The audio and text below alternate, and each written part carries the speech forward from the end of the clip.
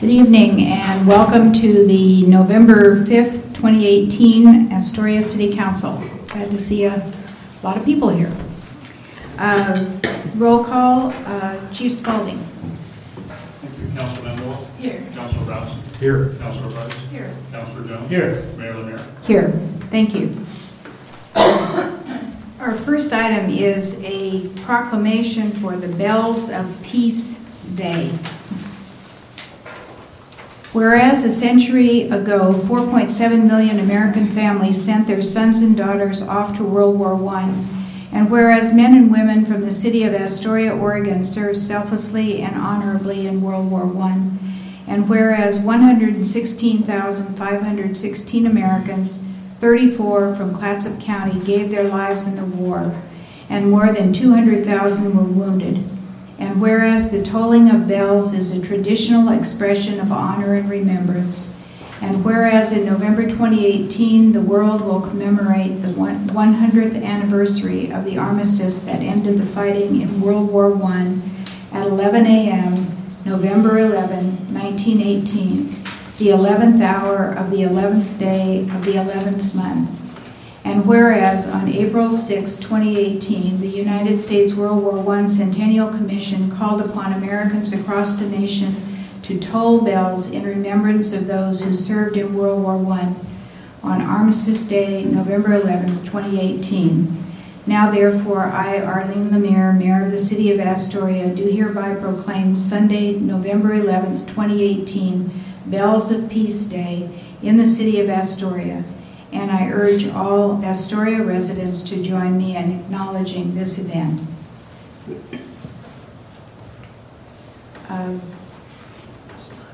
Rosemary, would you like to come forward? Okay, I need to sign it, however. Mike's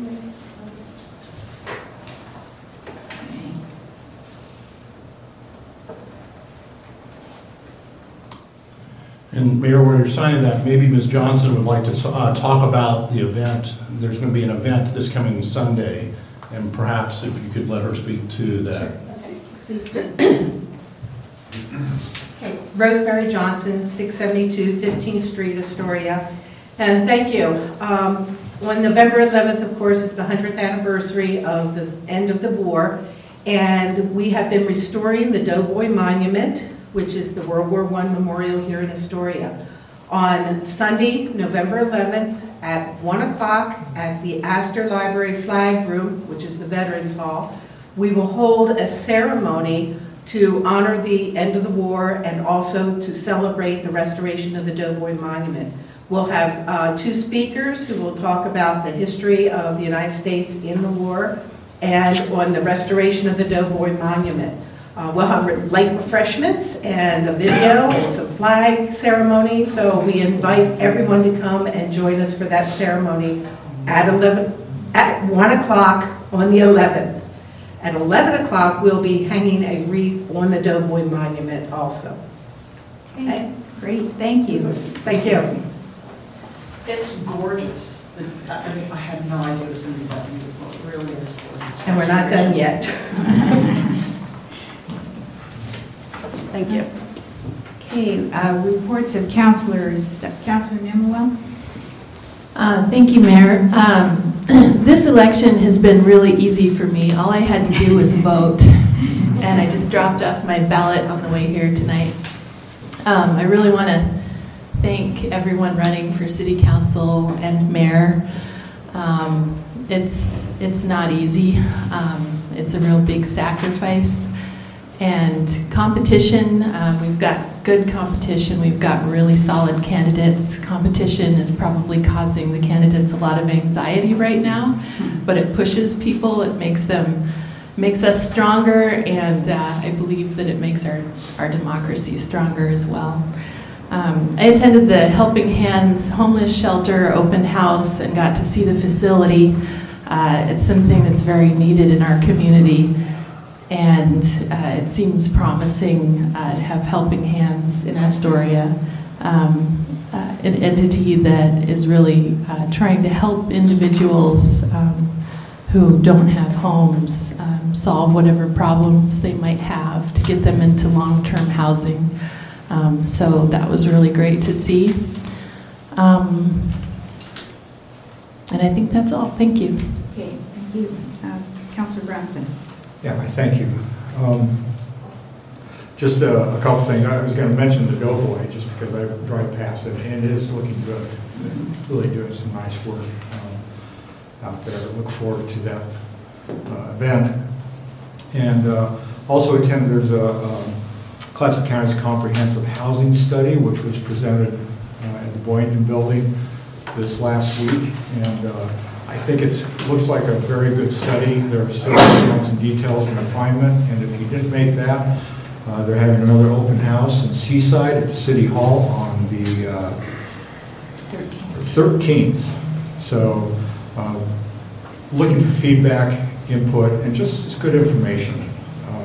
And then finally, I think it's tomorrow night. We have Uniontown Reborn open house at the Red Building at 5:30 down by the West Mooring Basin. So that's more development, more making the city a better place, an opportunity to get your input and take part there as well. And that's all. Thank you. Thank you. Councilor Price?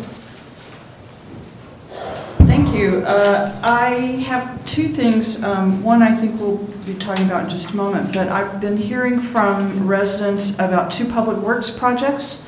One is the progress at Bond Street, how that's going, and is it going as was expected, and is it really going to be wide enough for two cars to pass?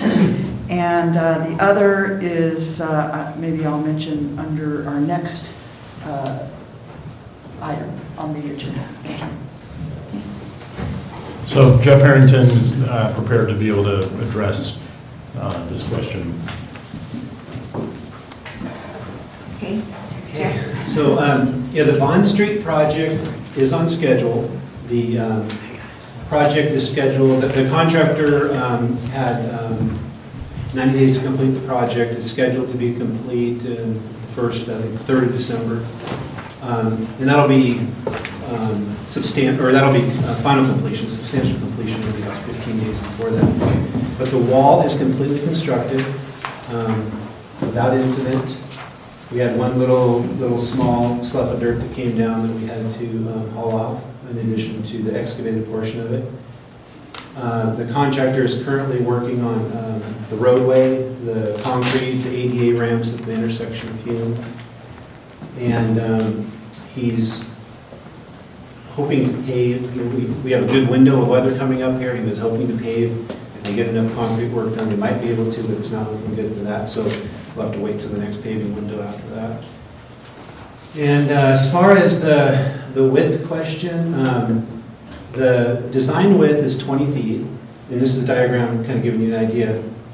If you go back on Bond Street either direction and you account for the parking space width, this is actually a little wider than the traveled width in there. But of course, vehicles aren't always there. Just like with any of our streets, it's actually going to be just a little wider than the traveled way on 11th here if there was vehicles parked there. And this is used by the fire trucks. And typically on our narrow streets in Astoria, if there's a fire truck coming through, vehicles will pull over and yield to it. So a typical passenger vehicle is about 6.5 feet wide. The lanes are 10 feet wide. It just looks relative to the rest of it, it is narrower. The reason it has to be that way is because we told you early on that we were going to minimize risk. The wider we tried to make that and the less of the hillside we put back in the form of this retaining wall, the higher the risk, because there's less material holding the hillside up. And we absolutely do not want to take that risk. We've had a risk taken in another location that didn't turn out so well that we were all afraid of it happening anywhere else, and we wanted to make sure that didn't happen. So the material was removed, the new wall was built, buttressing it back with as much, if not more, mass, more weight, good drainage system, a solid mass of rock that's a lot stronger than that loose soil that was sitting there. So technically, according to the geotechnical engineer's models, it should be stronger than what was there before. And that's our objective. And Jeff, just to clarify, there won't be sidewalks on the south side of the street, on the side where the... No, there will not. Nope.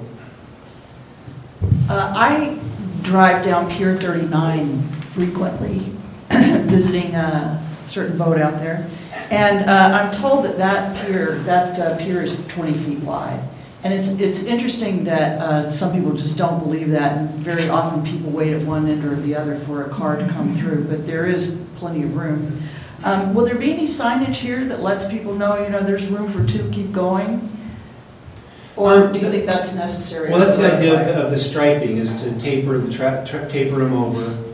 And of course, this is a little out of scale. That stripe on there is probably not near that wide on the ground. I'm trying to think of an example. We have no choice on the location. We can't center it. We can't ask the slide to jump, half of it to jump across the other side of the road. So we're kind of stuck where we are by holding that north end. I think the striping will make a big difference. It will. And then also at the intersection of Hume and Bond Street there, with the four-way stop, people will stop. They'll be able to see it ahead of them and kind of understand what's going on. Coming from the other way, they have a long sight view of what's happening when they come upon it too. Okay, thank you very much for the update. Councilor Jones? Good evening, Mayor. I would echo my colleagues' comments about open house at Helping Hands and also the housing study. Just note, if you haven't had a chance to look at the housing study, just go to your search engine and type in Clatsop County Housing Study, and all the PowerPoints and graphs and preliminary parts of the study are all available online. I'll also note, last weekend, not this past, but a week ago, the Jazz Fest, the second annual Jazz Fest, and it was wonderful concerts at several different locations, very inexpensive, free and high quality, and I wish Bruce Watts great luck next year with the third year of Jazz Fest. And then lastly, also, a week ago Sunday, the Lower Columbia Diversity Coalition and the Q Center held a joint meeting on bullying, and it was a very big, it was a full house that day, and it was very moving, the comments people made who had experienced bullying in their lives and how it impacted them negatively. Certainly support the schools and youth groups and others who are trying to bring awareness to that topic and help people realize how negative bullying, the effect it has on people's lives. Thank you.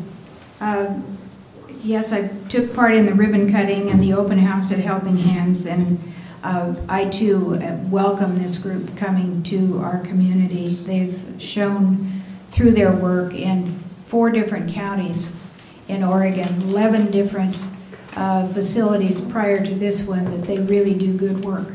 And so I'm excited to have them here in the community. The forestry tour was great. I love the fact that we have the ability to have the forestry tour, the fishery tour here, and it helps all of us who perhaps didn't grow up in those fields but get to know that part of our community, and it's still a very significant part of our economic community. Clatsop County Housing Study shows promise and hopefully will help us to figure out what would be the best housing to build and where. And then I wanted to mention the celebration of life for Jake Jacob yesterday. He's one of those folks in our community who gave so much of his energy and talent to this community, and it was just a really amazing celebration, and I think any of us would be happy if we had that kind of a celebration when we pass on. It was a great one. So that's the end of my report, but I would like to get, if Chief Spalding would give us an update on the homelessness.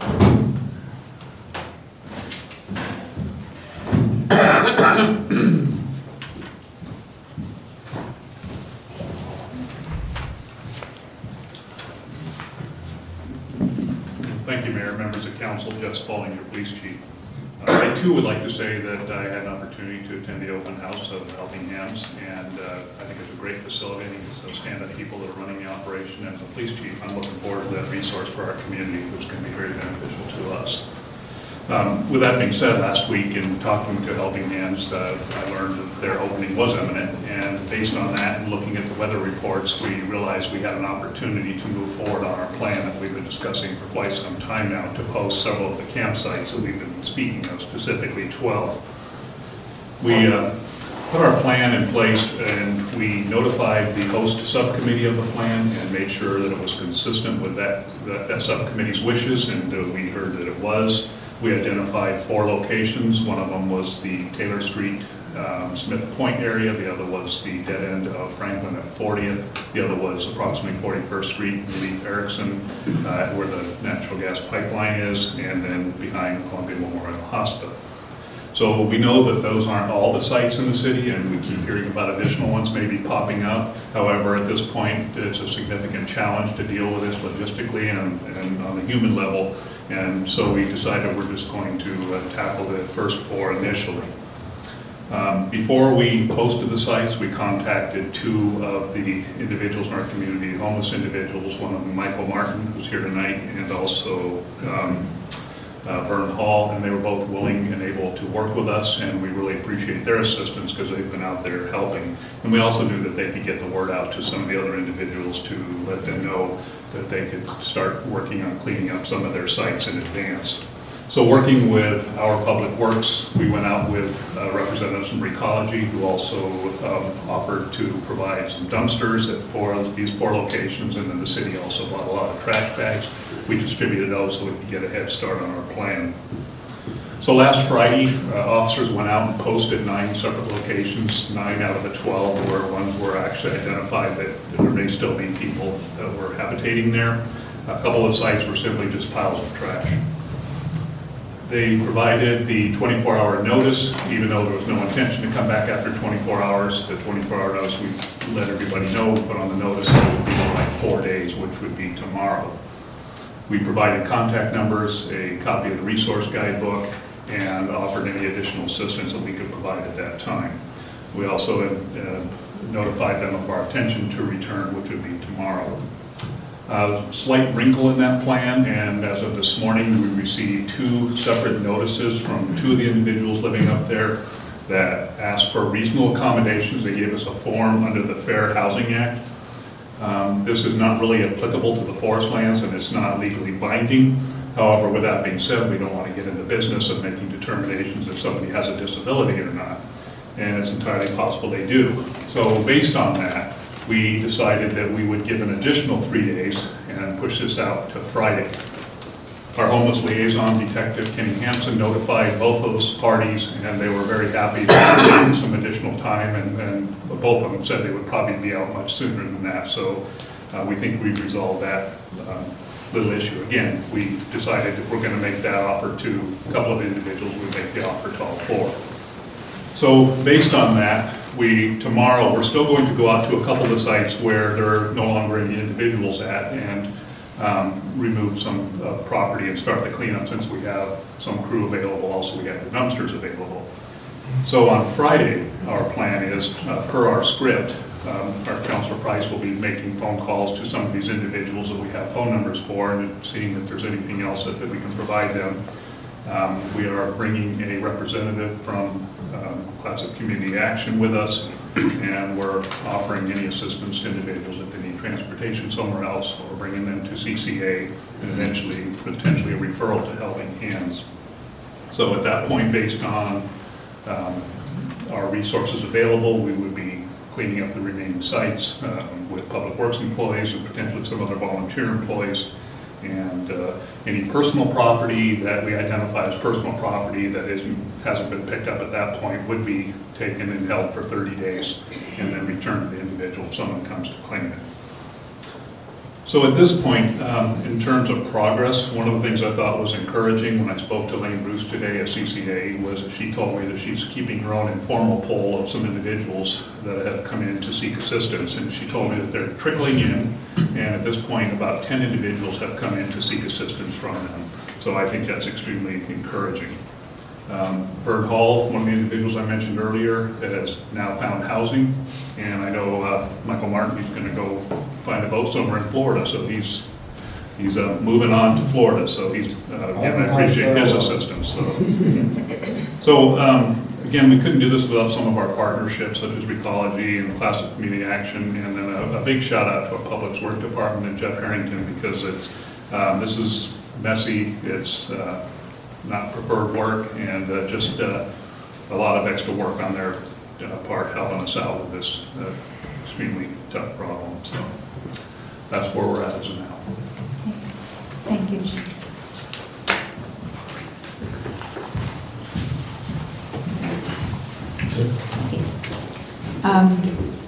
Changes to the agenda. Mayor, did you have any further, Councilor Price? Councilor? Yes, thank you. The other public works project that I've been getting some questions about and concerns is the waterfront bridges project, particularly affecting the businesses around 11th Street, and I see that a number of them are here this evening. And so, Madam Mayor, I wonder if we could add that to our regular agenda so that those people would have an opportunity to address us and let us know what's happening down there, what their concerns are. So would we make that the first item on the agenda of the regular agenda? We can do that, make it 7A. Thank you. Mm-hmm. Thank you. Any other changes to the agenda? No other changes. Okay, then the first agenda item is the 11th Street parking issue. Oh, actually, the consent calendar would be next. Oh, consent calendar, sorry about that. The consent calendar is approved by a single motion unless someone wishes to remove an item from the consent calendar. Does anyone ask for removal? No citizen requests. Anyone on the council? Okay, could we have a motion to approve then? I move to approve the consent calendar. Second. Mr. Harrington, roll call, please. Councilor Emmerich? Aye. Councilor Bronson? Aye. Councilor Price? Aye. Councilor Jones? Aye. Mayor Rivera? Aye, thank you. Okay, now we're going to the regular agenda items, and we will start with the 11th Street parking. Well, I just have heard from a number of the businesses there. I see the Allens are here, Phil Spence is here with the barbecue place, and we have the Naked Lemon is here, and so I don't know if we want to hear first a sort of an update of what's going on around 11th. I know that Cindy Moore sent out an email earlier this afternoon with an update about a crane coming in, or if you want to hear from the public, however you wish to proceed. Cindy, why don't you come up and explain what's going on first?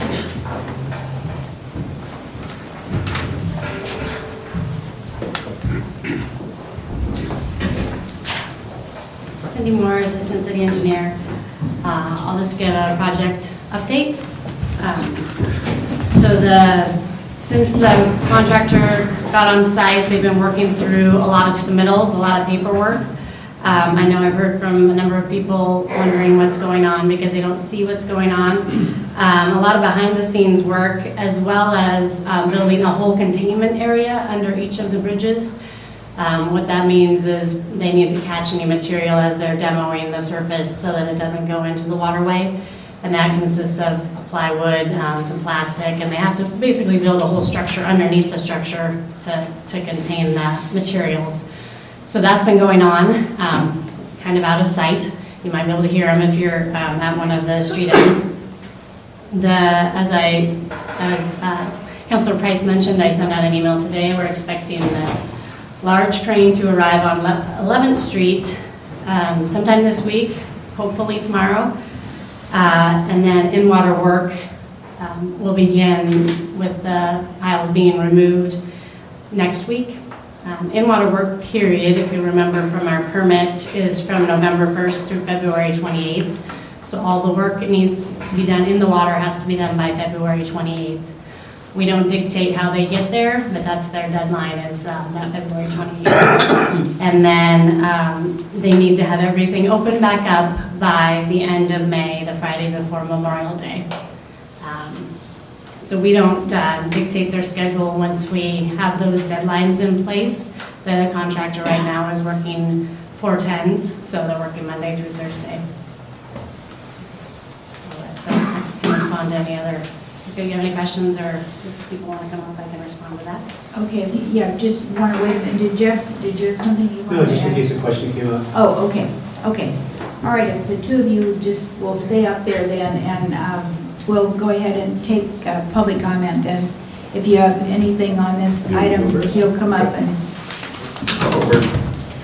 state your name and your address, please. Phil Spencer, 107 11th Street, right above the project. That's where I live, and my business is Smoke Bones inside Pier 11, directly across the tracks.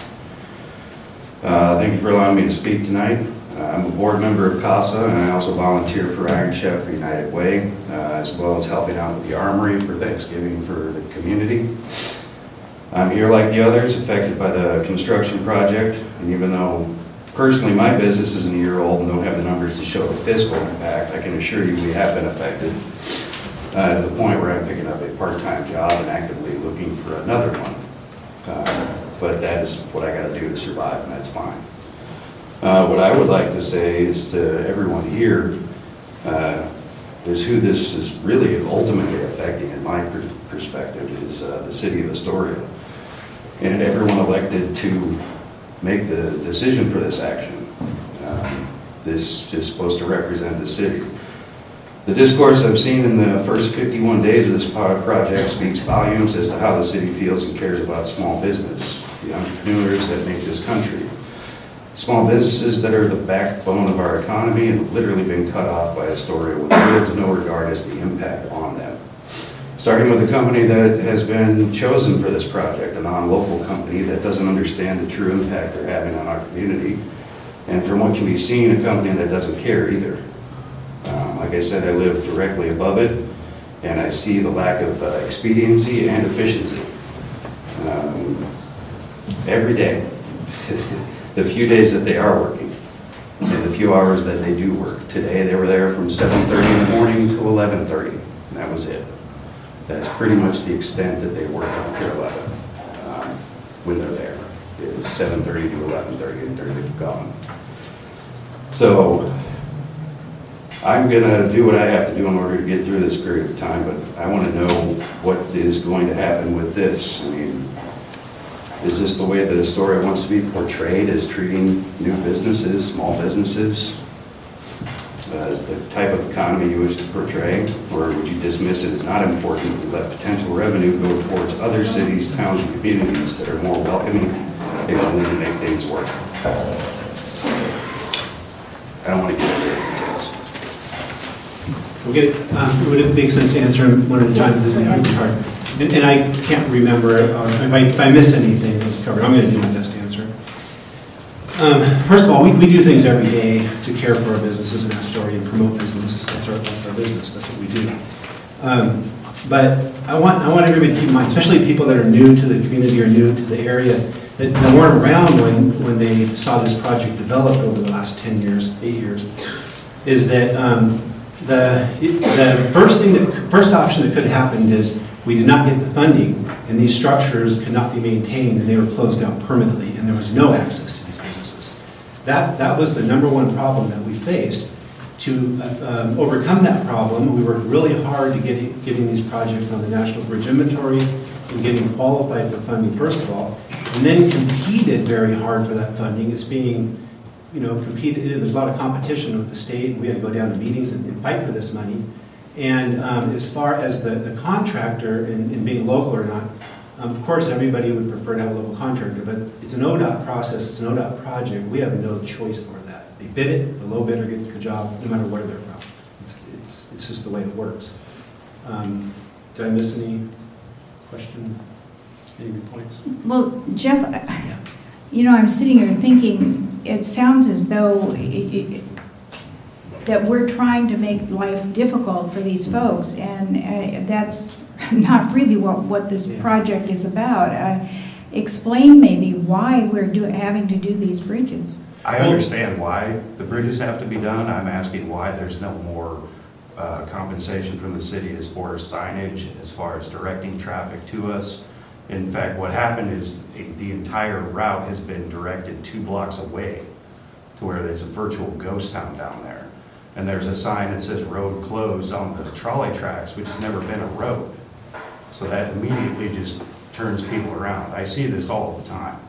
My window looks right out to Pier 10, and I see at least 300 people on those cruise ship days look down the thing and turn right around, not even looking. Because it does not look inviting, it looks horrible. And there's nothing being done. We can't put signs up, we can't do any kind of, basically the stonewall. There's no help. I'll let Cindy talk about the details of all the efforts that she has made into trying to accommodate the businesses. But I'll just say from a supervisory standpoint, every time I go to look for Cindy to work on one of the other 20, 30 projects we have going on, she's tied up working on this project and lately working on the business plans or the accesses. Some of the things like the road closed sign are out of our control. It's an ODOT standard sign, that's what they use, but I'll let Cindy give you some details on those specific efforts.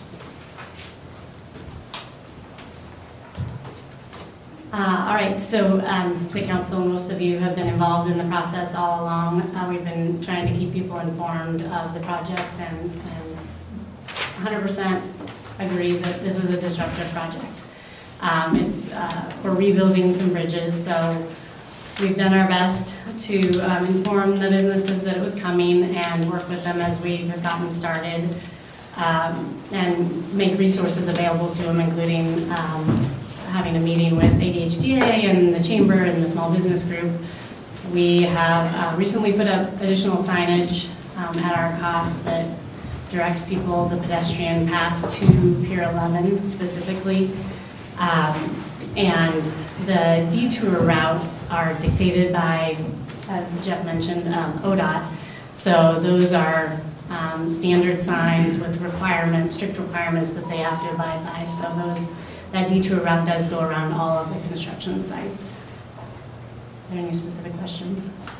Is there a possibility, I'm trying to think about what's there exactly now, is there a possibility of if you had like a happy sign with barbecue on it and smoke coming out saying, we're open, come in this way? Can you do things like that? Put it on the fence, put it somewhere that would be something more inviting than the standard businesses are open sign? The city of Astoria's stance has been that we are open to some signing options that don't have specific names on them, business names, because then we would be promoting specific businesses with public money. We've had some meetings with the businesses about some creative alternatives for their signage.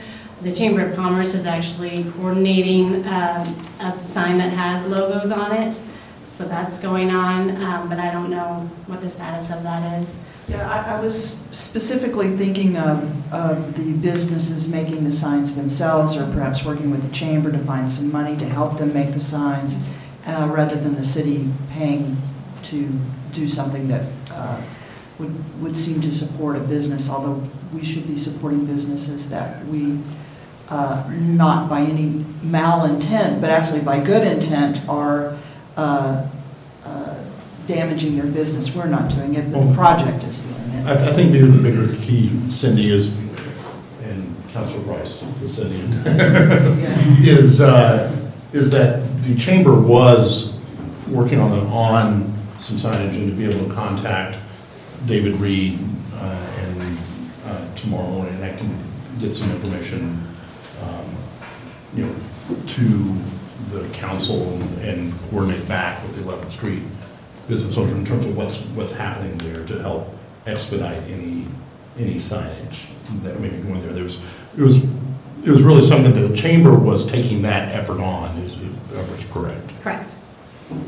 The specific signs. So we did make, like I said, the signs that say specific to Pier 11 pedestrian route. And we've also, in our discussions, we're open to some creative ideas, and I had Nancy Berber, our city planner there, trying to figure out how we could still comply and maybe be creative with the businesses, but and so those ideas are out there. They haven't been implemented to my knowledge. Perhaps the Downtown Association could help as well. Is the chamber still meeting at the Wet Dog Astoria Brewery? It's okay. It's okay. So one of the other things that he's implying too is that these contractors are not working very hard. Yeah, so. Can you kind of talk about what their work schedule is and how that works? Yeah, you have to keep in mind that they're working on 3 locations at one time. So they might choose to be working at one site and then go work on the other site the other part of the day. There's no requirement that they have, 3 parallel operations all going at the same time. And once again, too, we cannot dictate their workload or their work rate or how hard they work or the perception of what they're doing or not doing. That's up to them. They're the ones that have to complete this job in a certain time frame with a certain dollar amount per the state requirements that they were contracted under. Why wasn't the 11th Street Bridge, which is apparently the most notorious bridge, the worst bridge, why wasn't that put in to be fixed first? Primary, like the main project, why wasn't that directed as to be taken care of instead of these 2 other bridges that have nothing at the end of them, whereas this one, Pier 11, is affecting major. I can answer that. The 11th Street structure has always been a priority because of the businesses. There's been years when we have spent, last year, $185,000, and I think the majority of it went into 11th Street. So it's always been a priority for the last 20 years as far as repair work goes. What the strategy we came up with for approaching the construction is that we do every other bridge. We do 3 bridges one year and 3 bridges the next year so that every block would have access from a different way. If you close 10th and 11th, obviously, then we really have something to complain about because there'd be no physical access to that whole block. So the strategy was to do every other one. We chose to do the odd numbers first because 11th Street was our priority as far as telling the contractor that he's got to do 11th before 7th and 9th. He's doing all 3 of them together, and there's a reason for that. It's called economy of scale. You can't, if he came in and did everything to 11th, first thing, the in-water work period would be over by the time he started the other bridges. So they're going to come in, they're going to set up 3 cranes, correct? They're going to pull the decks, they're going to pull the piles, they're going to put the new piles in, and they're going to put these structures together in a manner that meets that short in-water work period. Otherwise, if we did 1 a year, it'd be 6 years by the time you're done. And that's just unacceptable to the businesses because another high priority for impacting the businesses was to get this done as quick as possible. And we went through a very lengthy exercise of just deciding what order they can be done in. Could all 6 be done? We knew that couldn't happen in 1 year because you'd have to do them all in half the time that they're given to open them up and get, like say, for example, 11th Street would have to be done. If the in-water work period is November 1st to February 28th, which is basically 4 months, it'd have to be done in 2 months, which is physically impossible. And then the other one to open up before the other one could be started in that in-water work period. Does that make sense? And there's going to be plenty of work that takes place after the February 28th deadline. They have to be out of the water. So they're going to have all 3 of them out of the water, and then they'll be finishing off the out of water work. It's a complicated project, and it's hard to understand. We understand that. That's why we've tried along the way to explain as much as we could to the people that wanted to sit down and listen. That's what we did. And it's important to understand too that there's really no way to avoid this. If we don't do this, then we don't run a trolley. We don't have traffic out there. This is mandated. I'm well aware of that. This is ODOT. And I think a lot of your concerns, there's a certain amount that the city can do. It sounds like we're trying to do those things. But as far as a lot of it, it's ODOT that you need to talk to if you have. So, if there's 3 different bridges being worked on, why not have 3 different crews, 1 for each bridge? Well, so if you get into this whole process, and Jeff could talk about this too to some extent, but there are only so many contractors out there that do this kind of work. And even as it turned out, when we were going forward, we ended up with a cost overrun on bidding because things are tight. It's hard to get these people to come in. So I'll just give you go ahead. one little takeoff from that. So like I said earlier, the requirements are the contractor builds these 3 bridges in a certain time frame for the amount of money that he contracted with us. So say, for example, you did say that he had to build all 3 at the same time with 3 crews. Now your local contractor, Ferguson Construction, doesn't have that many people. Can't even bid on the job. So now you're knocking out your local competition. We can't do those kind of things. We have to leave this open to have as much competitiveness into the process so that we can get the price that we want and the right people. This was the low bidder. This is the contractor that got the project because he said he can do it for the lowest cost, and that's what dictates how we award bids. Not we, ODOT. Oh, ODOT. And us too, though. I mean, our whole process, we have to do it. But yeah, in this case, ODOT, yeah. So it's a staffing issue? They don't have enough staff to do the job?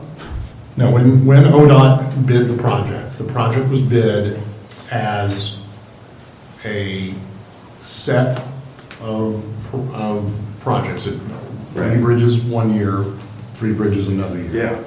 And so it was a case of, to be able to get economies of scale, to be able to, I mean, rather than have 6 different contractors, having a set of, have one contractor that does them all. Yeah. The price is going to be less than if you were to have. For sure, I get that part. And so that was I'm assuming that is the reason why when ODOT put the project bid package together, that it was to be able to accomplish it in that fashion. Yeah. Plus 6 contractors working around each other at one time. No, I'm not talking about 6 different contractors. I'm talking about the same contractor with enough staff to work 3 different projects at the same time. So in this case, they are contracted with ODOT to deliver this project by the time frame which Cindy had outlined early on. Yeah. And so that is, as to how they accomplish that, that is between the contractor and ODOT. So that's the you know, as to when the contractor's employees are on site and when they're not, that really comes down to an issue between ODOT project management and in this case the contractor themselves and when they put people out there on the project and when they don't. Okay. Well, and generally these things also just come down to money as well. If there had been a larger pool of money available, you could have said, we want this done by January 1st. And then, but if you'd had maybe 3 times as much money, you could find a company that has that much more staff and be able to do it that quickly. I mean, it's all, you're balancing a lot of elements, and one of them is money. This is an extraordinarily expensive project, most of which has been grant funded, but the city is putting in a good sum. At 1.6 It's a lot of money for million the city. at this point. So, you know, you can always look, it's kind of, you can't say that there what could have been no other way. There's always another way. It generally has to do with giant bags of large denomination of dollars. Something just to the issue. I think that what if you want to speak to the issue, could you come up to the microphone, please? And also, is there anybody else that's going to be interested in talking? But So yeah, just want to make sure. But you're talking about this issue, correct? Yeah, I just, okay. The thing that I think that his problem is, and the problem that I've had with it, and other people have had with it, is that all that chain link fencing over there. And you go to walking around down there and you're trapped. There's no way out on the ends of those streets where Betsy Lennon's beauty shop is, for example. You'll get stuck behind all that. There's no way to get back out onto the side of the street. You will end up walking all the way back down to the next block and all the way around, because the way those chain link fences are, you can't walk. Once you're in there, and there's only one way in, one way out. And that, to me, is wrong from a pedestrian standpoint and from a business standpoint. How is anybody supposed to get to anybody to spend their money if they can't navigate these fences? And there's no sign saying which way to go. Okay. I just don't think all those fences should be surrounding that whole thing. There's nothing going on there. Okay. Could you state your name and address, because this is all taped and we don't have any other way to keep notes, so we need to make... I'm Michael Martin, and I'm living here in Astoria. Just wanted to interject as well on this issue. I'm actually here to speak on the homeless issue. Okay. All right. Okay, thank you. I'll reply to that really quick, because it was a really good point, because that came up before. One of the things that people will soon realize is that these existing bridges have to be removed to build the new ones. So when that's removed, you'll see why the fences are there, because there's going to be a hole into the river, and we don't want people to fall into there. So it's for security purposes. And so the contractor has a little room to walk around and work. Okay. Let's let some of these other folks speak, please. Real quick on that security issue, I've seen people climb that fence at night. So the security is going to get real interesting when there's a giant hole.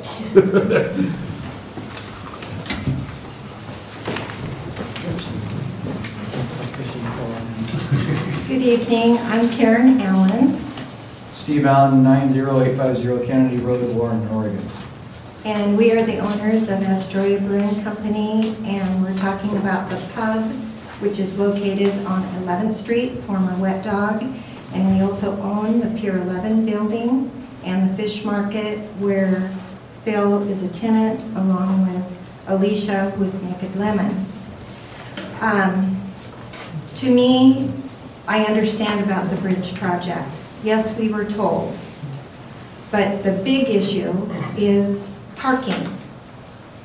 Our personal parking that we purchased with Pier 11 and the Fish Market building has been taken away, along with the Pier 11 dock that we control, taken away, along with 7 parking places on 11th Street. 19 parking places gone. Astoria Brewing Company depends on walk-in customers. 100% of that business is by people coming in the door, along with Inferno Lounge, The Good Bowl, Smoke Bones Barbecue, The Naked Lemon, Treasure Alley, Creepy Beautiful, and Astoria Brewing. All of those are 100% walk-in customers. It's not an office. People have to have a place to park. In Astoria, which we found, and one reason why we bought Pier 11 was for more parking. We are now down to 5 parking spaces at the beginning of 11th Street, which is shared by H&R Block, Hyde Air Company, Columbian Theater, and JP Plumbing. Anyone else that wants to come to our business, there is no access on the back street, which was the trolley line. There's no parking. It's all rented to private people. And so to me, the issue is parking and being cut off from the Riverwalk. We depend on it. So far, our business, yes, it has been down. Steve and I will survive, but we are looking at real numbers, a minimum of a loss of $100,000 to $200,000 by the time this project is over for one business. They would add numbers to that, a lot of numbers. Our numbers are much bigger because our business is much bigger and has a much larger volume. But for us, it is huge. It's out of our personal pocket. We don't have grants, shareholders, it is us. And we have risked everything to help develop the waterfront. And yes, it is a big problem. And I understand that this project must go on. But help! When you guys think of going to dinner, come to our place. Go to Smoked Bones, Bakery, go to Naked Lemon. Help us, please. Remember us. And again, we're not engineers, and so, to us, it's just been very frustrating to see the 3 hours of work maybe, or we wanted a big crew out there too, but, we understand. Thank you. Jeff, do you have any ideas about parking?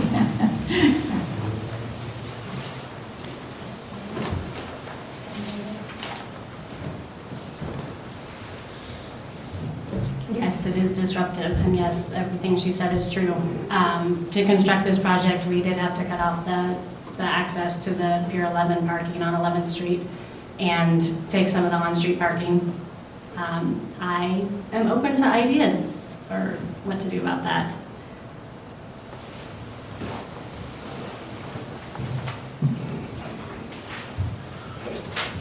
Okay.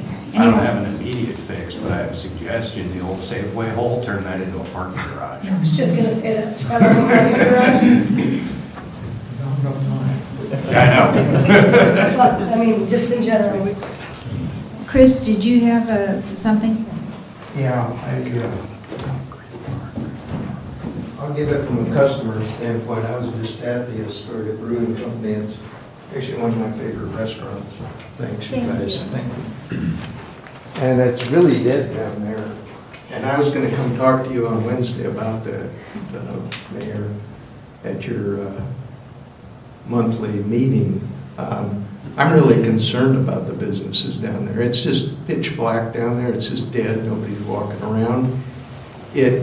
When you come to those street stubs that meet Marine there, you just see chain link fence down there, and if you don't know what's there and that you're going to go there regardless, like I am, you just go somewhere else. And you know, I had to park somewhere down on Marine, and I walked back there because even if you're lucky enough to get one of the few parking spaces that's left on 11, what are you supposed to do to turn around? You hit a chain link fence there, so you got to use JP's driveway. How do they feel about everybody pulling into their driveway and backing around? You know, I know not a lot can be done about it physically, and it has to be repaired, but I really do think the city should work diligently with the business owners to make some signs there that make it look like they really are active, like what Cindy was saying earlier, you know, a smiley face. I hate those things. Don't use a smiley face. Think of something else. But come up with something that lets people know, hey, there's businesses down there, and they're really good businesses, and they're open, and they want your business.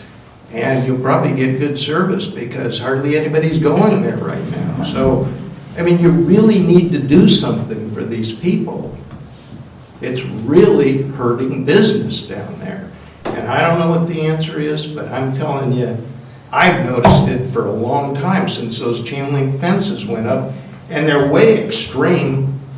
They're not needed right now. We could have been walking up and down the trolley there. Wait till the hole's there. The day before the hole develops, put your chain link fence up then and take it down as soon as the hole's filled. Don't just have it there weeks in advance like these highway settings you see along the highway where they got all the cones out there for miles and miles, but nothing's being done. Oh, we're going to get to it in a few weeks, you know, don't worry about it. Think about the businesses. You really need to help them. It's desperate. Okay, anyone else? I'll just mention to answer part of that question.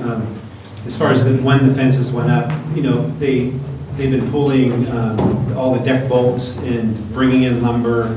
It would have been a tripping hazard. It wasn't the best surface to begin with all those loose boards and everything. There's no way it would have been responsible to have it there without a fence around it. Thank you. Anyone else before we go? My name is Dorothy Olson. I'm at 127 Washington Street. I just wanted to second what he had to say about more parking downtown. I know a lot of the people that hang out down there, and they're not exactly the cleanest people, but yeah, trash rolls into there, and other stupid drunk people throw stuff into there. We need to do something about it. It looks gross. You know, it makes us look trashy, I guess.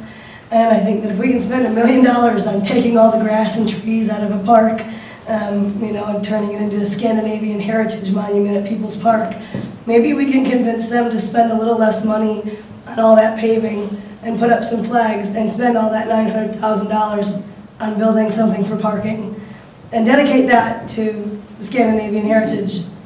I think that would be great. Anyway. Oh, and rope lights. I think signs and rope lights at night would attract people to come down there. Okay, thank you. Thank you. Alicia? Hi, my name is Alicia Ned, and my address is 1432 Franklin Avenue, Astoria. I'm the owner of the Naked Lemon Bakery in Pier 11. And I guess I just wanted to also second some of the issues that have been brought up by my neighbors down there, and then also kind of give a rough estimate of, you know, the loss of business, at least for us at the bakery, has been about 33%, sliding into 50% in profit loss. So it's been really hard to work around, and we know that it is a reality that has to be done. And I also want to take this time too to thank both of you for keeping in touch with us about things as much as you can. There's a lot of places that don't do that, so I appreciate at least the lines of communication being open.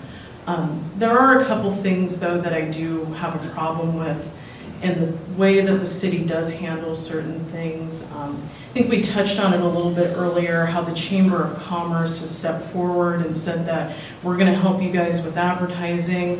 The ADHDA has too, and they're both fantastic groups in our community to really bolster small businesses. But I do think that we're leaving out an aspect of both of those groups, and that being you have to be a member of it. I think the Chamber of Commerce is helping out people who aren't members and don't pay yearly dues, but I don't know exactly what that looks like, and I don't think the Chamber of Commerce has actually approached the Pier 11 building with a game plan with it, and neither has the ADHDA. And I know that the road works both ways with that, but I think what's problematic that I see is that I think that, like Cindy had said previous, the city's stance is not advertising local businesses or showing a favoritism towards promoting specific small businesses. And I think that that's a problem when we have an issue like we have now where the city and ODOT is causing us this problem where we have to go out and work with the Chamber of Commerce or become a member of ADHDA and pay out more money and pay more funds to have certain groups help us out with advertising.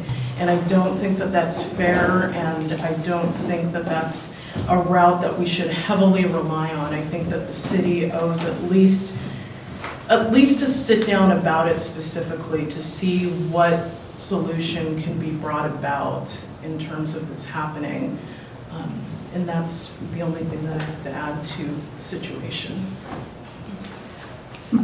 I'm just sitting here trying to think what we might be able to do, but I think that that this is something that staff will go and take a look at what can be done, brainstorm some different ideas, have conversations with our partners, the Chamber and the Downtown Association, and look and see what is possible and what is doable. But what I was going to say, if everybody in this room said, we'll go down and have dinner at the Wet Dog, and we'll go buy some bakery goods from Alicia, and we'll go buy some barbecue.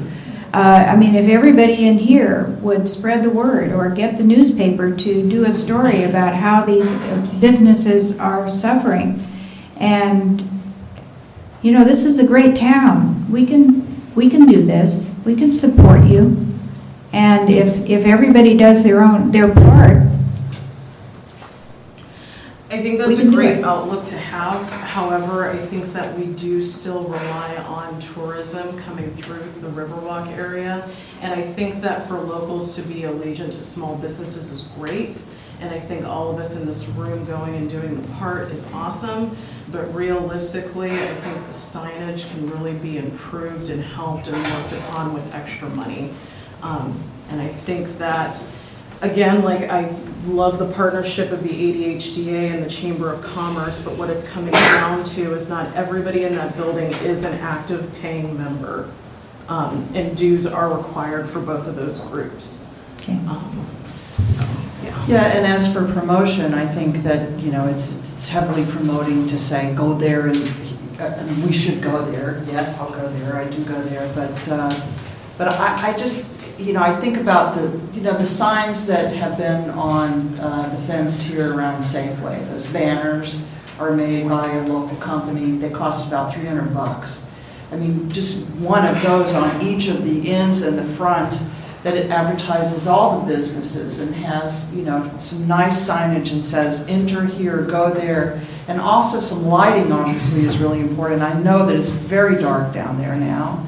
And there are ways to do that, and I just don't understand. I really don't understand why the city can't, and I'm glad to hear you say that you will work with it. I'd like to help you with that. I think that we shouldn't have to expect these businesses to be members of any organization. They're members of Astoria, they're residents, they're small businesses here. They've contributed a lot to this city, and I think that unless there's some legal reason, specific legal reason why we as a city cannot put up good signage and good lighting that directs at anyone in there, then we should do it. It's a very minimal amount of money compared to what the losses that they are suffering on their businesses, and it's dark at 4:30 now, or soon to be, et cetera. So. Yeah, and I agree with Cindy. I think that's great. And I'm hoping that when we have an offer from the chamber or from the downtown association to help out, that they are not discriminating between who's there, whether they're members or not, because then that's not really helping. No. Helping downtown is helping everybody. And I don't believe that was the case at all. And I hope that's not the case. It's not, and I talked to David Reed about that, and he said they weren't going to discriminate again and just help the people that were members.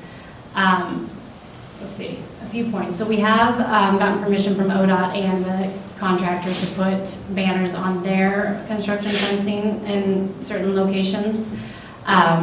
What it's kind of come down to is the chamber facilitating that. Quite honestly, I am not a marketer. I don't know what to put on the signs. I could go create one, but I'm guessing there'll be some people that are not happy with that. We have paid advertising, put paid advertising or a map in the Daily Astoria, and the city paid for that. We paid for the signs that are custom Pier 11 signs to get pedestrians through. So we have invested some funds. We certainly would take council direction to invest more money and help coordinate getting some banners up. We did talk to some of the businesses about options of what they could put up too. We're really willing to be flexible. But someone has to take the lead, and so far that is not something that is my forte. So I'll take the lead, Cindy. Okay. Mr. City Manager, I would echo what some of the councilors have said. You know, I think this is an exceptional situation, and where, you know, the city really does need to support these businesses right now however we can. And so if you are able to coordinate with the chamber, the ADHDA, and these businesses to help create more visibility on 11th Street right now, it sounds like that would really help. And I did see the large ad in the Daily Astorian about the businesses being open, and that, you know, might be helpful for locals who read the newspaper, but for for example, the cruise ships you're talking about, and the passengers that might be looking down that street and not realizing that you can go down there. We need something that's really visible and something that's bright when it's dark out. And so anything that we can do to help, I would fully support. Yeah, the only thing I would add is I don't even know if I think you should take the lead, but I think that with the chamber and the downtown association should take the lead in coordinating with our local businesses on coming up with creative solutions, and then you would tell us we need to vote and fund it. No, I would say I would be taking the lead and working with and making sure something happens. Okay. You know, that I would not be looking at and doing it. I would be wanting to work with the partners and making sure something does happen, something does go up, and be able to help. You know, the good news is that one of the individuals who works in the city manager's office does have a design eye. Jim Benoit does have that and has marketing background, and so I think that that's something that we're going to be able to utilize in assisting through this. Well, also the people who make the banners are graphic designers as well, and so the whole, like the $300 cost or whatever it is in that. So, you don't have to do everything in-house. But I really appreciate your stepping up for the council for us, and would like to see something happen really soon, like a couple of weeks. Should be able to have some banners up. I was also going to mention that the pedestrian detour map has been posted on the city manager's Facebook page, what maybe we can do is keep reposting that periodically. Well, I think there's, what I'm hearing from the council, they definitely want signage, and I think that's the, I think signage and like, you know, you just think about every time we do something here, we go, projects that go on forever, and they're in the newspaper, and I have posted on my Facebook page all the time and a website, and you do, and everybody else does, and we have town halls and this, and then, you know, the number of people who don't read the paper, who don't listen to the radio, who don't look at the internet, you need signage out there that's every day, because otherwise there's just no way to get the message out otherwise. The message just needs to be there. So like for example, a comment was made about the road closed sign, which I know is, you know, it's like an ODOT standard sign, but when you're standing looking at that sign, you're actually at the entrance to the whole business complex. So if, you know, we have them there, they see the sign, they realize that the road's closed ahead, what am I doing here? And then that's the place to draw them in right there with the proper signage, because they're literally in your parking lot to see that sign. That's what I'm saying, but there's detour signs from ODOT that turn them around. Because they look, see the road closed, and they see a detour sign pointing them to turn around. Turn, there's another detour, go that way.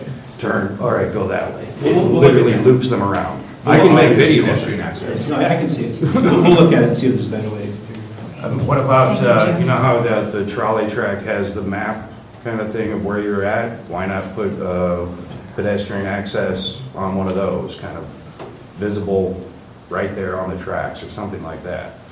Yeah, and I think this isn't the time to really brainstorm it, but it sounds like we've got a form to Yeah, do that. cool. That's all I'm saying. I just bringing it up. And Thank you. work it out. I appreciate it. Okay, well, thank you very much for this discussion. I appreciate it.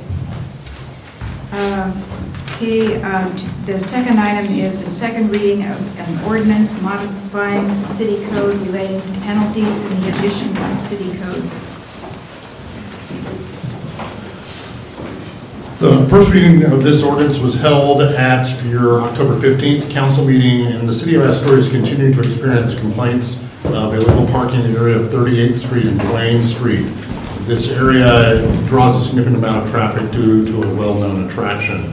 The council considered raising fees in this area, for which minimum illegal parked cars, which will minimize illegally parked cars, improve traffic flow, and minimize potential traffic collisions. It's recommended that council consider holding a second reading tonight, and if wanting to move forward with adoption, having a motion to approve the ordinance amending City Code 1.010 and adding City Code Section 6.380. Is there any discussion on this, council discussion? I think we should move forward with it. Okay, so we need to have a second reading of the ordinance then. Ms. Brooks? An ordinance revising ordinance 1.010 relating to the penalties and the addition of City Code 6.380 relating to enhanced fine zones. Okay, could we have a motion to approve the ordinance? I move we adopt the ordinance amending City Code 1.010 and adding City Code 6.380. Second. Roll call vote, Mr. Dark McLean. Councilor Namalow? Aye. Councilor Bronson? Aye. Councilor Price? Aye. Councilor Jones? Aye. Mayor Levere? Aye. Thank you. Okay, the next item is an authorization to close the RV dump station. The city operates and maintains a recreational vehicle dump station within the city limits, and it's located on Taylor Avenue near the Highway 101 roundabout. The dump station was built in 2004 after two other dump stations were removed. During a city council work session held on September 12th, staff presented information about the dump station and issues associated with its continued operation. I'm going to ask that Jeff Harrington and Cindy Moore from our Public Works Department speak to this issue further and give a little bit more detail. Ultimately, it's recommended that council consider closure of the existing RV dump station beginning December 31st, 2018. Jeff? I'm going to hand out, Cindy's going to present or talk, I'm going to hand out this additional piece of correspondence that came in today at 3:41. Cindy Moore, Assistant City Engineer.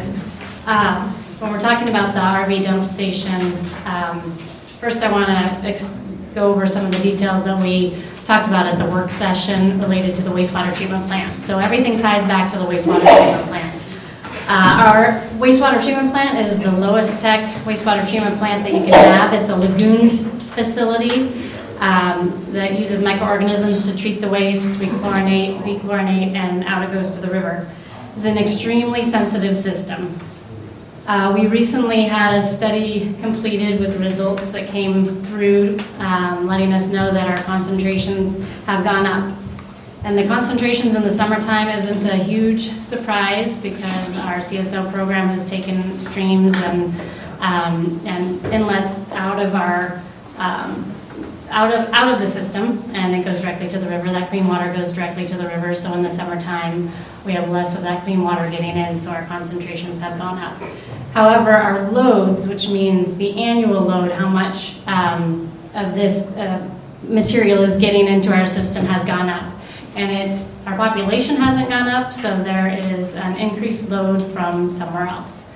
This has inspired our Public Works Department over really a couple of years to look at our whole system and do a holistic review of our service area to try to determine where these sources could be coming from.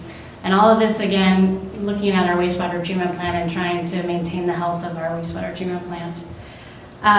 In this effort, we've gone a number of different ways trying to protect our system. One of the things that we did was we sent flyers out to all of our customers in their bill. Just think before you flush, your toilet's not a trash can, things that you should be flushing and should not be flushing, to educate our customers who are ultimately paying for our wastewater treatment plant operation. We've been working with the breweries specifically to confirm that they're operating under best management practices that's specific to their industry. And we've been developing a plan for sampling and doing some testing that takes staff time and funds, so we're coming up with a plan for getting that done so we can better characterize the waste that's coming into our system. With the wastewater treatment plant, our goal is to extend the useful life of our very low-tech wastewater treatment plant. And we're working on a scope of work for some headworks improvements that will extend the life, and that will be a real investment from the city and from the ratepayers. So when we were looking at our holistic review of the system, the RV dump station came to the surface as one of those areas that we are vulnerable. Our existing RV dump station, there's a picture there on the screen, is pretty basic. It's unmonitored, it's open 24/7, there's no cost to use it. There is a cleanup and maintenance expense, it's pretty minimal. The type of waste that is going in there, we really don't know what's in there, but if you were to assume that everyone that was dumping there is dumping RV waste, your typical RV waste, that's still going to be a concentrated waste. Most RV users conserve water because they don't want to fill up their tank too fast, so that's going to be more concentrated than your average domestic sewage. And then they add chemicals to reduce the odors, and that kills the bacteria that's helpful in breaking down that waste. Both those things we do not want in our system. And then we are vulnerable because we do not monitor this site to illicit dumping, to possible mystery totes we've heard about, grease spats. So I am here to tell you that we don't know that's a problem. It's just a vulnerability at our site. When we talked at our the workshop, the council workshop, we talked about the alternative dump site at Fort Stevens not being too far away and not much of an inconvenience. So we protect our system, and people still have an alternative-free RV dump station. We posted this meeting and our proposed RV dump station closure at the site as well as online. That gave them about 30 days notice. It was posted on October 1st. So the staff recommendation to close the RV dump station eliminates the source of the concentrated waste to our wastewater treatment plant, and eliminates the risk and liability, and it all comes down to protecting our facilities and those facilities that our customers have invested in. Any questions? Cindy, is this one email, is this the only feedback that you've gotten since you posted a sign at the site and otherwise? The other emails were included with your council packet. packet. Other emails, yes, I'm sorry. Thank you. And one phone call. So I think there were 4 emails and 1 phone call. Thank you, sorry. Sure. But that is the only email we've received since your council packet.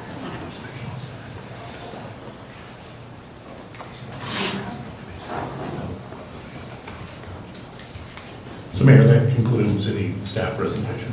Okay. I'd like to comment on that. Sure. My name is Mark Wyndon. I live out at 91113 Youngs River Road. I actually do use that facility quite a bit. My wife and I like to travel, and we have an RV. And I do understand what you're saying about we're a little more concentrated on our sewage because we do watch our wastewater. But anybody who's tried to get into Fort Stevens, especially during the summer, knows that that is an absolute nightmare. Especially if you come in on a Sunday or a Monday, you have everybody who's coming down to the coast on tourism. You better plan on sitting there for at least 2 hours. That is such a convenience to have. I understand everything she says about, why in our sewage system, but as a nicety for everybody that uses it, and I know a lot of people that do, I think it needs to stay there. If there was a way that we could potentially put a fee on it, that wouldn't bother me a bit. Okay, if I can ask Cindy something, do we know how much if we lose our low cost or low maintenance or whatever it is system, how much would a new system cost? Wastewater. You're talking about a sewer treatment plant, Mayor? Sewer treatment plant. Yeah. The wastewater treatment plant. When we did our facilities plan about 8 years ago, it was estimated that a brand new treatment plant that would be a mechanical plant, is what we call it, would be somewhere in the range of $50 million. Okay, thank you. I want to add one thing at that point too, when we talk about numbers, is you got to keep in mind that we're constantly trying to figure out how to keep rates under control with these extra costs. That's why one of our strategic goals as a department is to get as much life out of that plant as we possibly can. And same thing with our water system. We try to do everything we can to protect it so we don't have to spend that kind of money. Okay, thank you.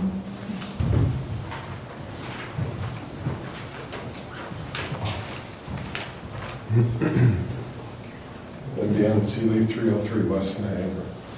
I want to go on record to say I'm opposed to the closure of the RV station. I'm an RV owner, and I use that station at least once or twice per month, and sometimes more. In fact, the last time I used it was today about 4 o'clock. So it is, as the other gentleman said, very convenient for us. I know a lot of RV owners who themselves would be here if they knew. I'm guessing they never saw the signs. It was fortunate I went down and saw it, but those signs were put in after the busy season. So a lot of those people who don't RV often are going to be the ones who aren't going to know this is going on, and when they drive up, they're going to be pretty disappointed. I had a conversation with Ms. Moore, and I want to say I'm very pleased with the responses I got. She was very candid and very transparent when we spoke. I really appreciate that. She did mention it was an open portal, but that's one small portal. Public restrooms are open portals to the wastewater system. Somebody could flush something down those from home, just like somebody, like he said. And this is one small area used by a small group of people, but it has almost no maintenance costs. We evaporate more water out of our reservoir than we use in the water that's in the hose down there. When I called and spoke to her, I asked her if there was a problem that they knew existed, and her answer was no. I asked if there had been a study to determine if a problem does exist, and she said no. I asked if there was any data to support the notion that a problem existed, and she said No. So what we're doing is we're building a straw man here and saying we have a problem, here it is, let's knock it down, and now we don't have a problem anymore.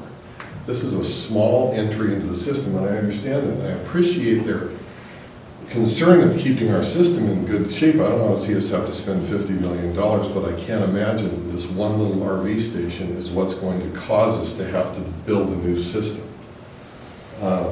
They talked about the chemicals that are in there. Excuse me, all the chemicals that I know that are available commercially are all 100% biodegradable and are safe for use in septic systems, which means that it's not hurting the bacteria that's in the system. If you can use them in a septic, you can use them here.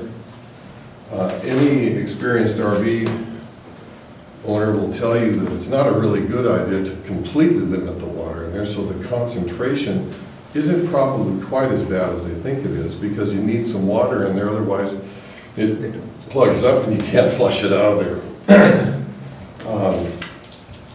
The part about Fort Stevens, I will stand right behind him and say that. It takes 15 minutes to empty your tanks on a good day. So if you're up there for 15 minutes and there's 4 in front of you, you got an hour, you got to wait. And I'm going to tell you, there's times down there, but excuse me, there'll be 4 or 5 down there at the station we have. And today, 1 pulled in behind me. So thank you. Again, we're all opposed, I think, and we're on the same sheet of music to not have this closed. Thank you. Thank you.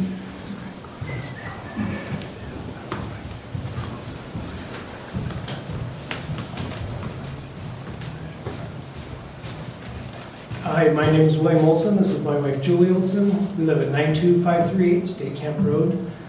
What day was it? Sunday, or just the other day that we found out about it. The only way we found out about closing was we happened to go use the dump station, found a little sign posting that it's going to close, possibly. It was a little disturbing to us because we use it a dozen times a year, traveling up and down the coast when we use our RV. From that dump station, it's almost impossible to use Fort Stevens because you show up at 5 o'clock, they close it when the ranger station closes. It's not open all day long. It's not open 24 hours a day, so you have to go by their guidelines. I agree with everybody here. I mean, if you try to use it, it's impossible. The next closest one for us here is Rainier. South, I don't know where the next one is. There isn't one as far as I know if you head south. The pay station down by Wheeler. Is that the closest one? So, you know, it's 60 miles each way to get a different dump station publicly. I know Fort Stevens has theirs, but it's unavailable for the most part for an average user. They want it there for the people that are using the park. When the ranger station closes, it's closed. They close the gates, nobody gets to use it. The other problem that I see as it, we all know the homeless problem around here is a little different. You know, we have people coming and going. Everybody probably has noticed the RVs that just park here, there, and everywhere. If it's not available to them, where are they going to dump their waste? Everybody knows where they're going to dump their waste, right? Where they're parked. I see them use it. You know, they pull in their little RVs, they dump there. It's a busy, busy place during the summer. There's a lot of people that don't know you guys are trying to close it. It's just, you know, you waited till the slowest part of the year for any notification, and then now they're expecting public comment on it. There's 3 of us that showed up that just happened to be the ones that are using it to have public comment on something that we all pay for in our taxes. We all want to use it. We all are responsible in what we do. I mean, the gentleman that was talking about the chemicals, they're all biodegradable. We all use what's commercially available. Maybe some people don't, but I don't think our little bit of dumping in that system is a great effect on the whole system. Go to our restaurants in the summertime, people are lined out the door. Just the increased public use of our restrooms down here during the summer has probably 100 times more effect than the RV dumping at that one little station. Okay, thank you. Anything else? I would just like to add that it is a very nice dump station. We go to quite a few of them, and they're pretty terrible. But this one in Astoria is one of the best ones we've been to, and it's one of our favorites. And sometimes we drive out of our way just to go to that one because it's set right, the angle's right, so it's leaning down and it's clean, and it's just a nice place to go. So we do appreciate that it's there, and it would be very disappointing if it did close. Thank you. Mr. Harrington, I've got, listening to this, and of course I've noted last time we had this discussion, I live right there. So I watch everything that comes and goes. And, you know, the majority of the people are good actors as far as using it. Not everybody. I made a point last time, I just wanted you to be aware of this too, that this got into my thinking too, is that there are some people that, it's like a guy using a toilet.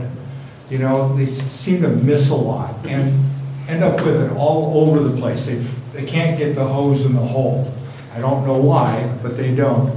And then they just drive away, and there's a mess. Now, we clean that up when we become aware of it, and that's fine too. But I also live there this time of year, and I'm watching all the high school kids that are running right through there almost every day or every other day at school. And if they're running through a place that's not clean, it's a problem in my eyes, because they're getting exposed to something that they're not even aware they're getting exposed to potentially. So that's a concern too. So my question, kind of a couple things. One, is it reasonable that since it is winter that we delay for a while? Because it's not going to be a lot of use this time of year. It's not like the summertime. And we have a little bit more flow going in.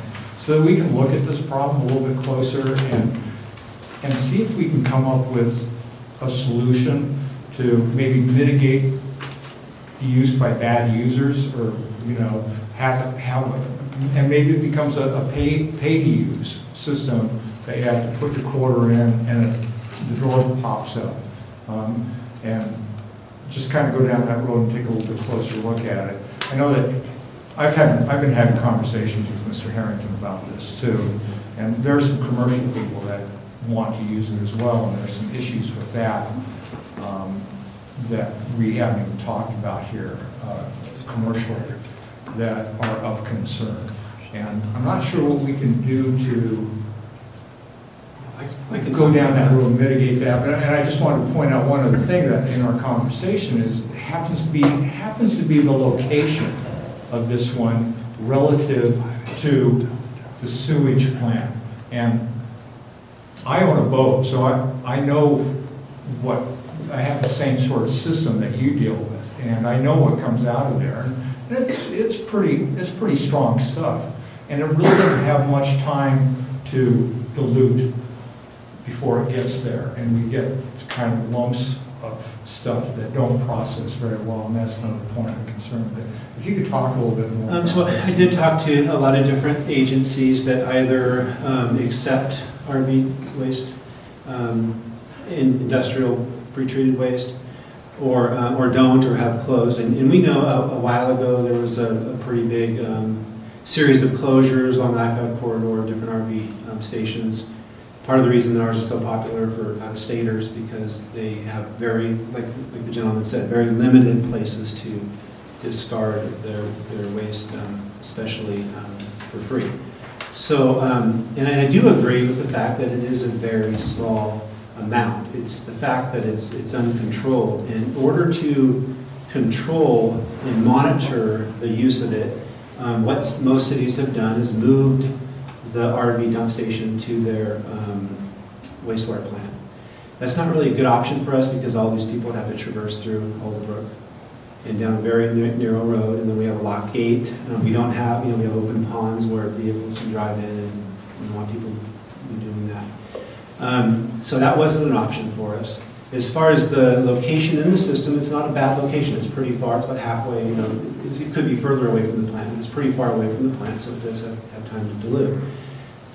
As far as the industrial, some cities that have had experiences with industrial waste coming into their dump stations, they're getting a lot of plastics. Let's say, for example, carpet cleaning plastics that clump up. In our system, Warrenton, for example, they have a mechanical plant. A lot of cities have mechanical plants. They can screen that stuff out.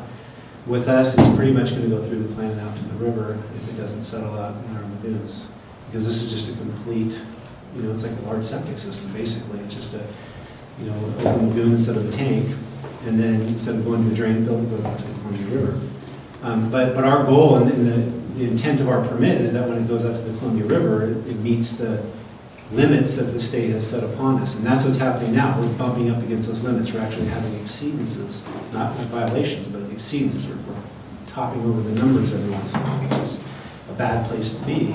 So when that happens, you fight really hard to bring those numbers down. So we've told you before about some of the things we've done out there, like we're spending $12,000 a year on bugs, microorganisms that are helping digest, and that's proving to be very beneficial. And while we don't know the exact impact, and it would be a very expensive study to get the samples and figure out exactly the impact, we know that it's probably not helping. So we're just looking for all these different ways to try to help the system out. So it's kind of risk management, and maybe there is a way to study it further over the winter and delay it. We're open. We're just making a recommendation based off what we're gathering up from the scientific community and all the different agencies we talk to and what everybody else is doing and what best practices are to protect your plant.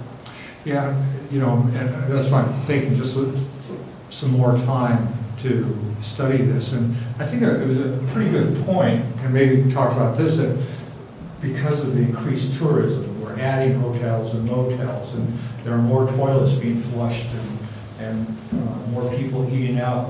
It's pretty vibrant, except for 11th Street. That too, it's like you said, the population hasn't changed much, but the summer population, the tourist population is gone. And you also talk about the breweries and working with them, and until we know we got a good handle on that and understanding what that effluent is. So again, there's multiple sources of industrial waste, and we're looking at all of those, and we're talking to different people. We're at this stage, we're not required to be in an industrial pretreatment program. We're trying to avoid that. So we're doing voluntary research and talking to people, and for the most part, learning good things. Well, I would support the closure of the dump station tonight. I'd like to speak up for all of the people who aren't here tonight, who would like to affordably be able to flush their toilet in Astoria. And I think that's just about everybody. It's going to be a terrible inconvenience to some people who came here tonight and spoke very well, trying to defend the closure of the dump station. But for the greater good of Astoria, we need to do what our public works staff is recommending and extend the life of our sewage treatment plant. There's a couple of things that the city does that are the most important things that the city does that everybody takes for granted, and that's bringing clean water into our homes and having a place for the dirty water and other things to go.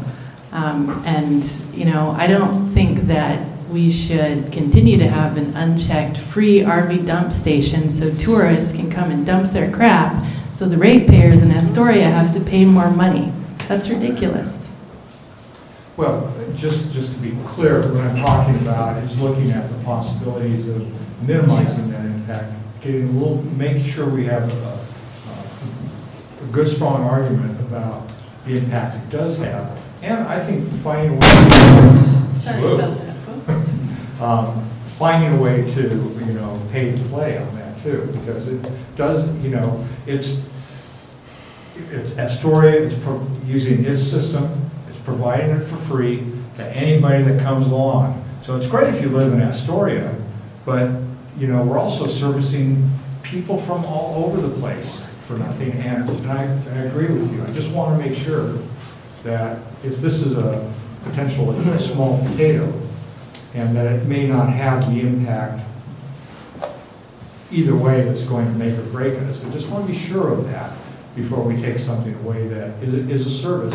And we are we do have a pretty strong tourist economy.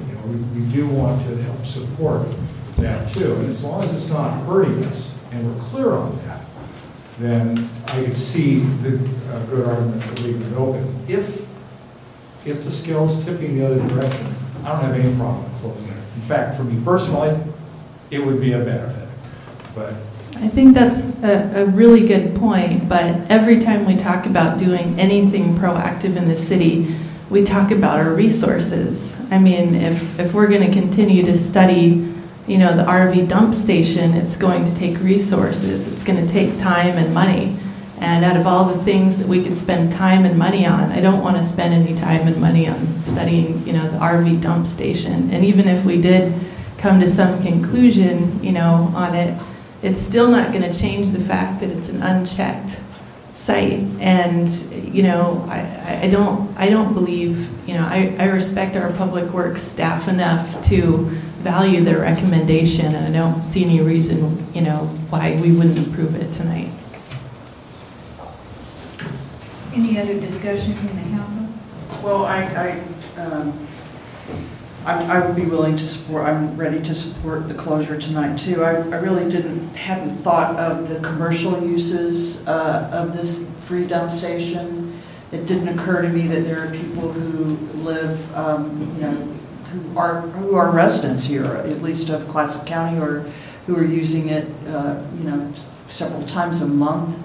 I just thought it was I really just thought of it as a convenience for tourists and for occasional residents who are going out of town. So I think it seems to be getting a lot more use than I thought. And yes, it was the thought that was going through my mind is that one of the things that I've learned in my 4 years here on council is that our public works department, I just have a lot of faith in them. They're transparent, they're honest, they look at things very carefully before going forward, and so I'm willing to accept their recommendation on this. Yeah, I don't like the idea of taking away this convenience from Astoria residents, but I do think that in the summer months, I'm suspecting that the majority of what's being dumped in there is from people driving up and down the coast that are not residents of the city of Astoria, and I don't think that we should have that strain on our system provided by people that are passing through town. If the council was not in favor of the closure, I would say at the minimum, I would want to see us put a chain link fence around the place and have a fee system in place where anyone from out of town, you just put like you do with the parking meter in Portland, put your credit card in and pay your $25 per usage, but that's an expense. That would be not a resource-free choice to put a system like that in place. That would cost money too and probably require a monitor. So I'd be in favor of the closure.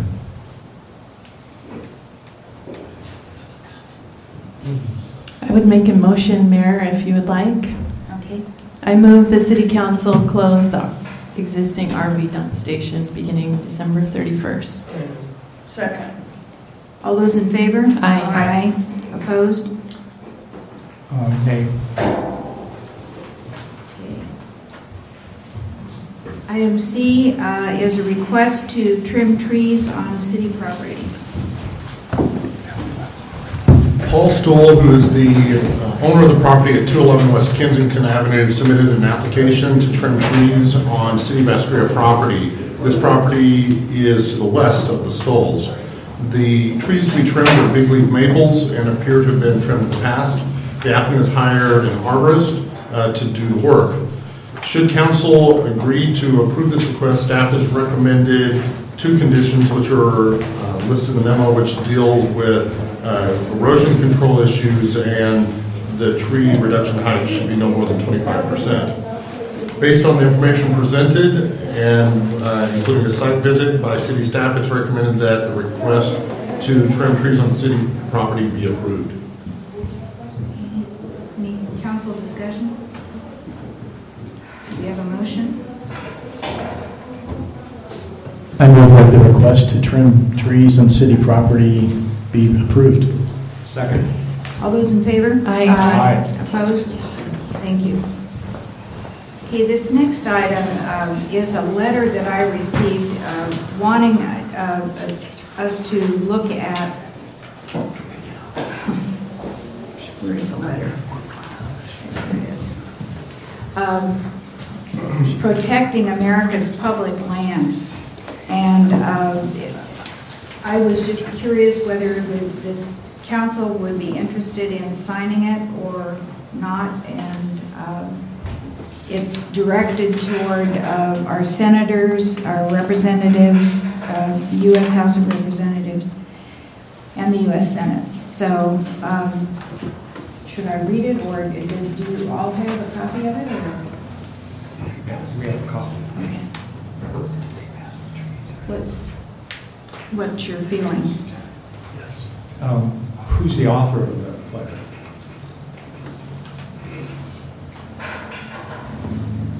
You know, right after I put this thing on here, I was looking back on my emails and I couldn't find it. Well, that was my note. That was my concern. I don't even know who this is from, so I can appreciate the intent. I'm just kind of wondering whose letter we're signing, if we were to do so. Okay. Any other comments? Well, I mean, I would agree. I agree with the sentiment in the letter, but again, if this is a letter from some political action committee or other political group, I would just like to know who it is. Okay. Yeah, I don't know. I went back and looked through all my emails and couldn't find it, so. Yeah. Okay. All right. We'll just drop that one. Thank you.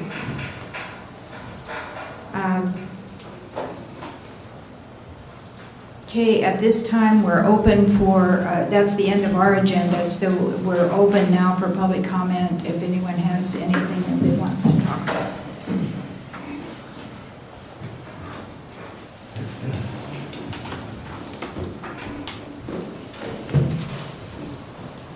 All right, Rick Bowers, 357 Commercial. So back to the homelessness issue and the sweep. But I would like to spend most of the 3 minutes complimenting people, but I wouldn't have time to address what I really want to address. But in particular, Chief Spaulding and Officer Hanson just doing a fantastic job with that. And again, I'm going to be mentioning CCA and Helping Hands. They do a fantastic job too. But my concern was people who fall through the cracks, and I just want to talk about one. And this was the last day of the We Surrender encampment over on the other side of American Legion. I happened to be walking by and encountered a woman who was fairly frantic, no place to go. And she had talked to, I believe, Officer Hanson. And the group had agreed to be out by 10 o'clock that night. So we walked her over to CCA. My wife and I walked her over to CCA. And it was just fascinating to see how she collapsed. She couldn't even say, I have no place to go. I mean, just that power structure between the wonderful receptionist and CCA. It was just fascinating to watch this unfold. So my wife Nell was there, and she helped her to get out that I have no place to go. And the stumbling block turned out to be that she has a comfort dog. That's a letter, she's got a letter from a doctor, but she has a comfort dog. So Helping Hands can't take her, the rescue mission couldn't take her. She was just looking for a place to stay. One night, she evidently grew up in Astoria, but was heading to Texas. And there was nothing for her. They tried to figure out, is a kennel available? They're closed that day, and she immediately said no anyway. And I talked to a licensed social worker who said, it'd be like asking a blind person to say, give up my senile dog for some period of time. Not gonna happen. So we ended up leaving her, and she was gonna find some, basically, hole to crawl into for the night. So there are gaps, in spite of just the wonderful services here. And I just want to keep making those visible. And that's it. Okay. Thank you. Thank you, Rick. Anyone else?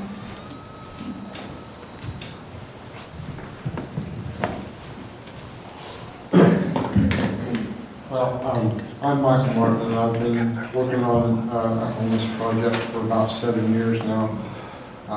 In terms of trying to get our federal government to craft a bill that will address the bulk of the entire problem. It's not a city council problem, it's not a county government problem, it's not a state government problem, it's a federal government problem when we have American citizens that have no place to go. And they're in harm's way. There are people that abuse these people, there are people that assault these people and stab them, catch them on fire. And to ask someone to leave a tent when they don't have any place else to go and go someplace else, which they may not anything can happen. You're very vulnerable out here. I've been out here for 8 years. I've seen all kinds of things. And it's wonderful to have a city council that listens as well as you folks. I think we struck a nerve somewhere the last time I was here when we spoke.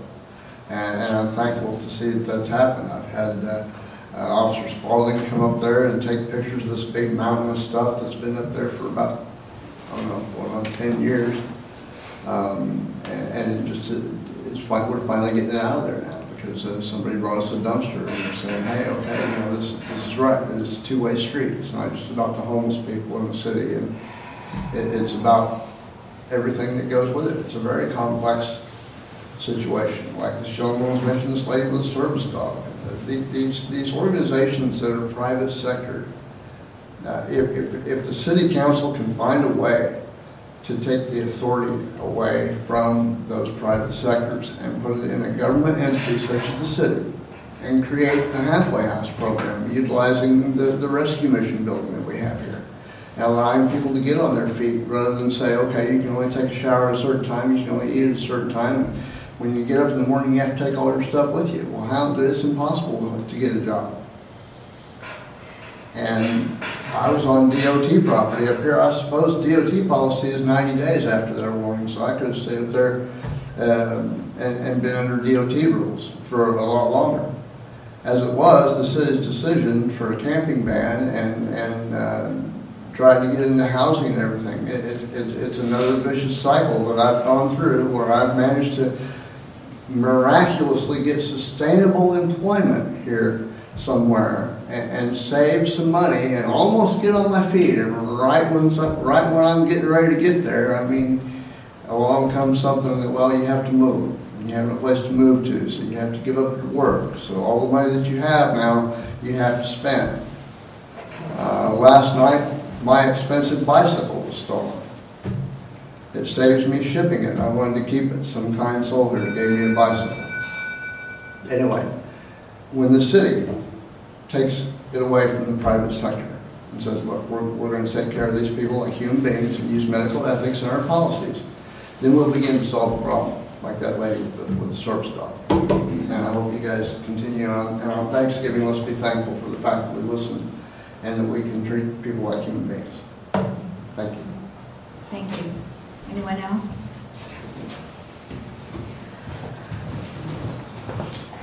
Once again, I'm Dorothy Olson and 127 Washington Street. I was the instigator of the protest down there, and there was an article written called Basic Boiling Point that I wrote a letter in response to. I'm not sure that that'll ever get printed, and I had to change it a bit, but I'm going to go ahead and try to get it out here in these couple of minutes. I live in a house.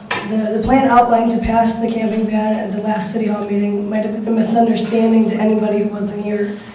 The City Council, you guys passed the ordinance to change it because, from what I understood, the promise of offering those other options for people who fall through the cracks with their animals, you know. And until Uniontown was supposed to open up, that seemed like a legitimate option, you know. It's a win-win. CCA provides tax receipts to local motels, KOA for unused spots. It's a win-win. Everybody manages to equal out there. Well, because that was a misunderstanding, I proposed that the city may designate a couple of pieces of wooded land near a bus line, as well as a lot for people who are stuck living in their vehicles. You know, with basic sanitation, so we don't have to worry about people pooping in alcoves. It's really gross. And if the city, I mean, if we've made the neighbors, we fear fires in the woods. You know, if you're going to have one of these campsites that you will pay for, that you will sign a lease on, that you will, you know, that's your step up into, I have had rental history, because a lot of people don't have this rental history. That would be, you know, help all of us as Astorians have safer lives and more meaningful lives, and validation that they are still people. You know, they're not a lower caste. You know, and it wouldn't be forever. It'd be a temporary solution until suitable housing is built. And then after that, you could use it for tourists. I mean, imagine having city camping. Like, I'm from Wausau, Wisconsin. There's a park in the middle of town where you can camp. Now, in every social class, there are jerks who flick cigarette butts, who litter, who steal, who are excrementally ignorant after a night of excess. And I've witnessed more house locals than I have homeless people peeing in alcoves and putting their cigarette butts out in there. Drunk guys coming out of the bar, I can't make it to the bathroom, there is an alcove, okay, nobody can see me. No, we know it's you guys. If you're here and you know anybody that does that, please tell them to stop. And the ban on camping and the ban on parking make houselessness way harder than it already has to be. A lot of these people are sucking it up, and they're just trying to get back on their feet. And we could give them an option to do so. And when we got the housing built, it's a tourist attraction. Come on and camp in the city woods of Astoria. Thank you. Anyone else? Okay, then this meeting will be recessed. We're moving into executive session.